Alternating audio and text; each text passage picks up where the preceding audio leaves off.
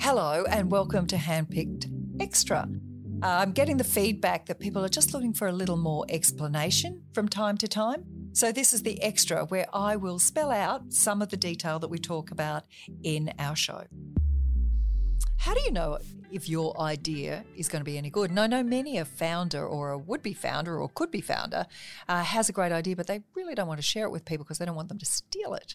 So, that is true and valid, and intellectual property can be protected. In fact, I encourage you to go to the link in this podcast. IP Australia has got incredible and great resources in helping you protect any idea and asset. They'll let you know if you can protect it.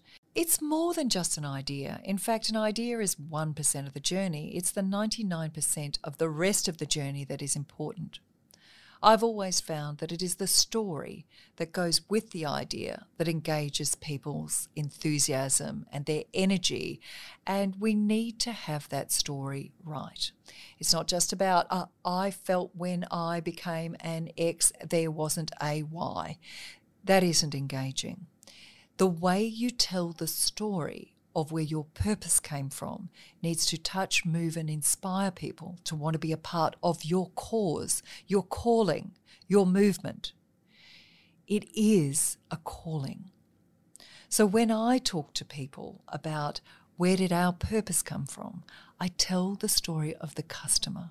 I put them in the seat of the customer. He found himself in the car with his 84-year-old father, driving to the airport, excited like a little boy going to a birthday party. I use adjectives. I use colour. So when you talk about your business, it's not it is an X. It is people tell me that they feel X, Y, or Z when I talk to them about my opportunity, my product. When they use it, they tell me why. Always speak about how others are talking about you. Of course, you're going to speak well of your own business. It's how others talk about you that will make the difference.